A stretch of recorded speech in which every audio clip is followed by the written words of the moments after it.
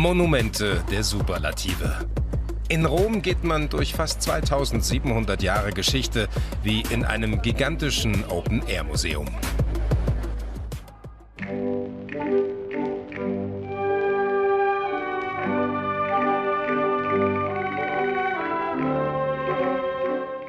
Was ist die Hauptstadt Italiens?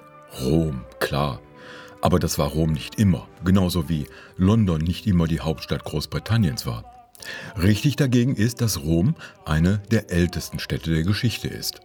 Rom, die ewige Stadt, der älteste lateinische Beleg des Namens, findet sich schon im späten 4. Jahrhundert vor Christus.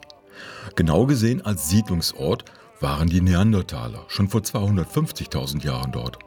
Ausgrabungen auf dem Palatin brachten Siedlungsreste aus der Zeit um 1000 vor Christus zutage.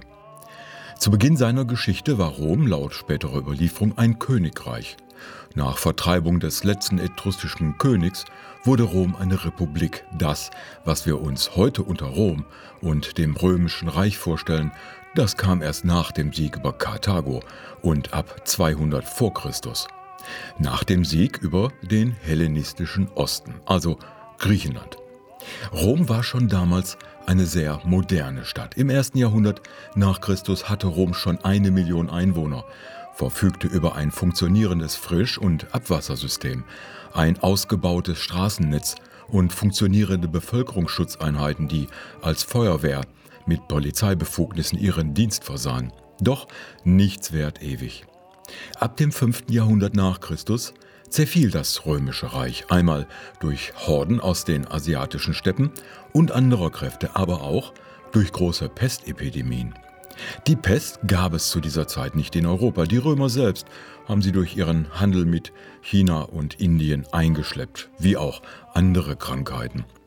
Erst im Mittelalter erlangte Rom neue Bedeutung als Hauptstadt des Kirchenstaates und als wichtigster Wallfahrtsort des Christentums neben Jerusalem und Santiago de Compostela. Neuer Glanz kam im Jahr 800 in die Stadt, als Karl der Große durch Papst Leo III. Zum Kaiser des Heiligen Römischen Reiches gekrönt wurde.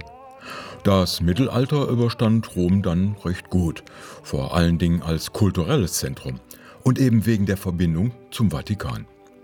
In der Renaissance und im Barock fand die Stadt ein neues Aussehen, das hauptsächlich von Kirchen bestimmt wird, aber auch von neuen Straßenzügen mit Sichtachsen auf Paläste und Plätze mit Brunnen und Obelisken. In diesem Zustand ist Rom bis heute geblieben, weshalb die römische Altstadt neben dem Vatikan eines der beiden Weltkulturerbe in der Stadt Rom darstellt. Mit Italien hatte das aber noch gar nichts zu tun. Das, was wir als Italien jetzt kennen, das entstand erst 1848. Zuerst war die Hauptstadt des Königreiches Italien Turin.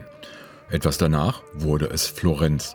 Und erst am 26. Januar 1871 wurde Rom zur Hauptstadt Italiens erklärt. Zwar war Rom immer die ewige Stadt, aber die ewige Hauptstadt Italiens gerade nicht. Da könnte man glatt Parallelen zu Deutschland und Berlin erkennen.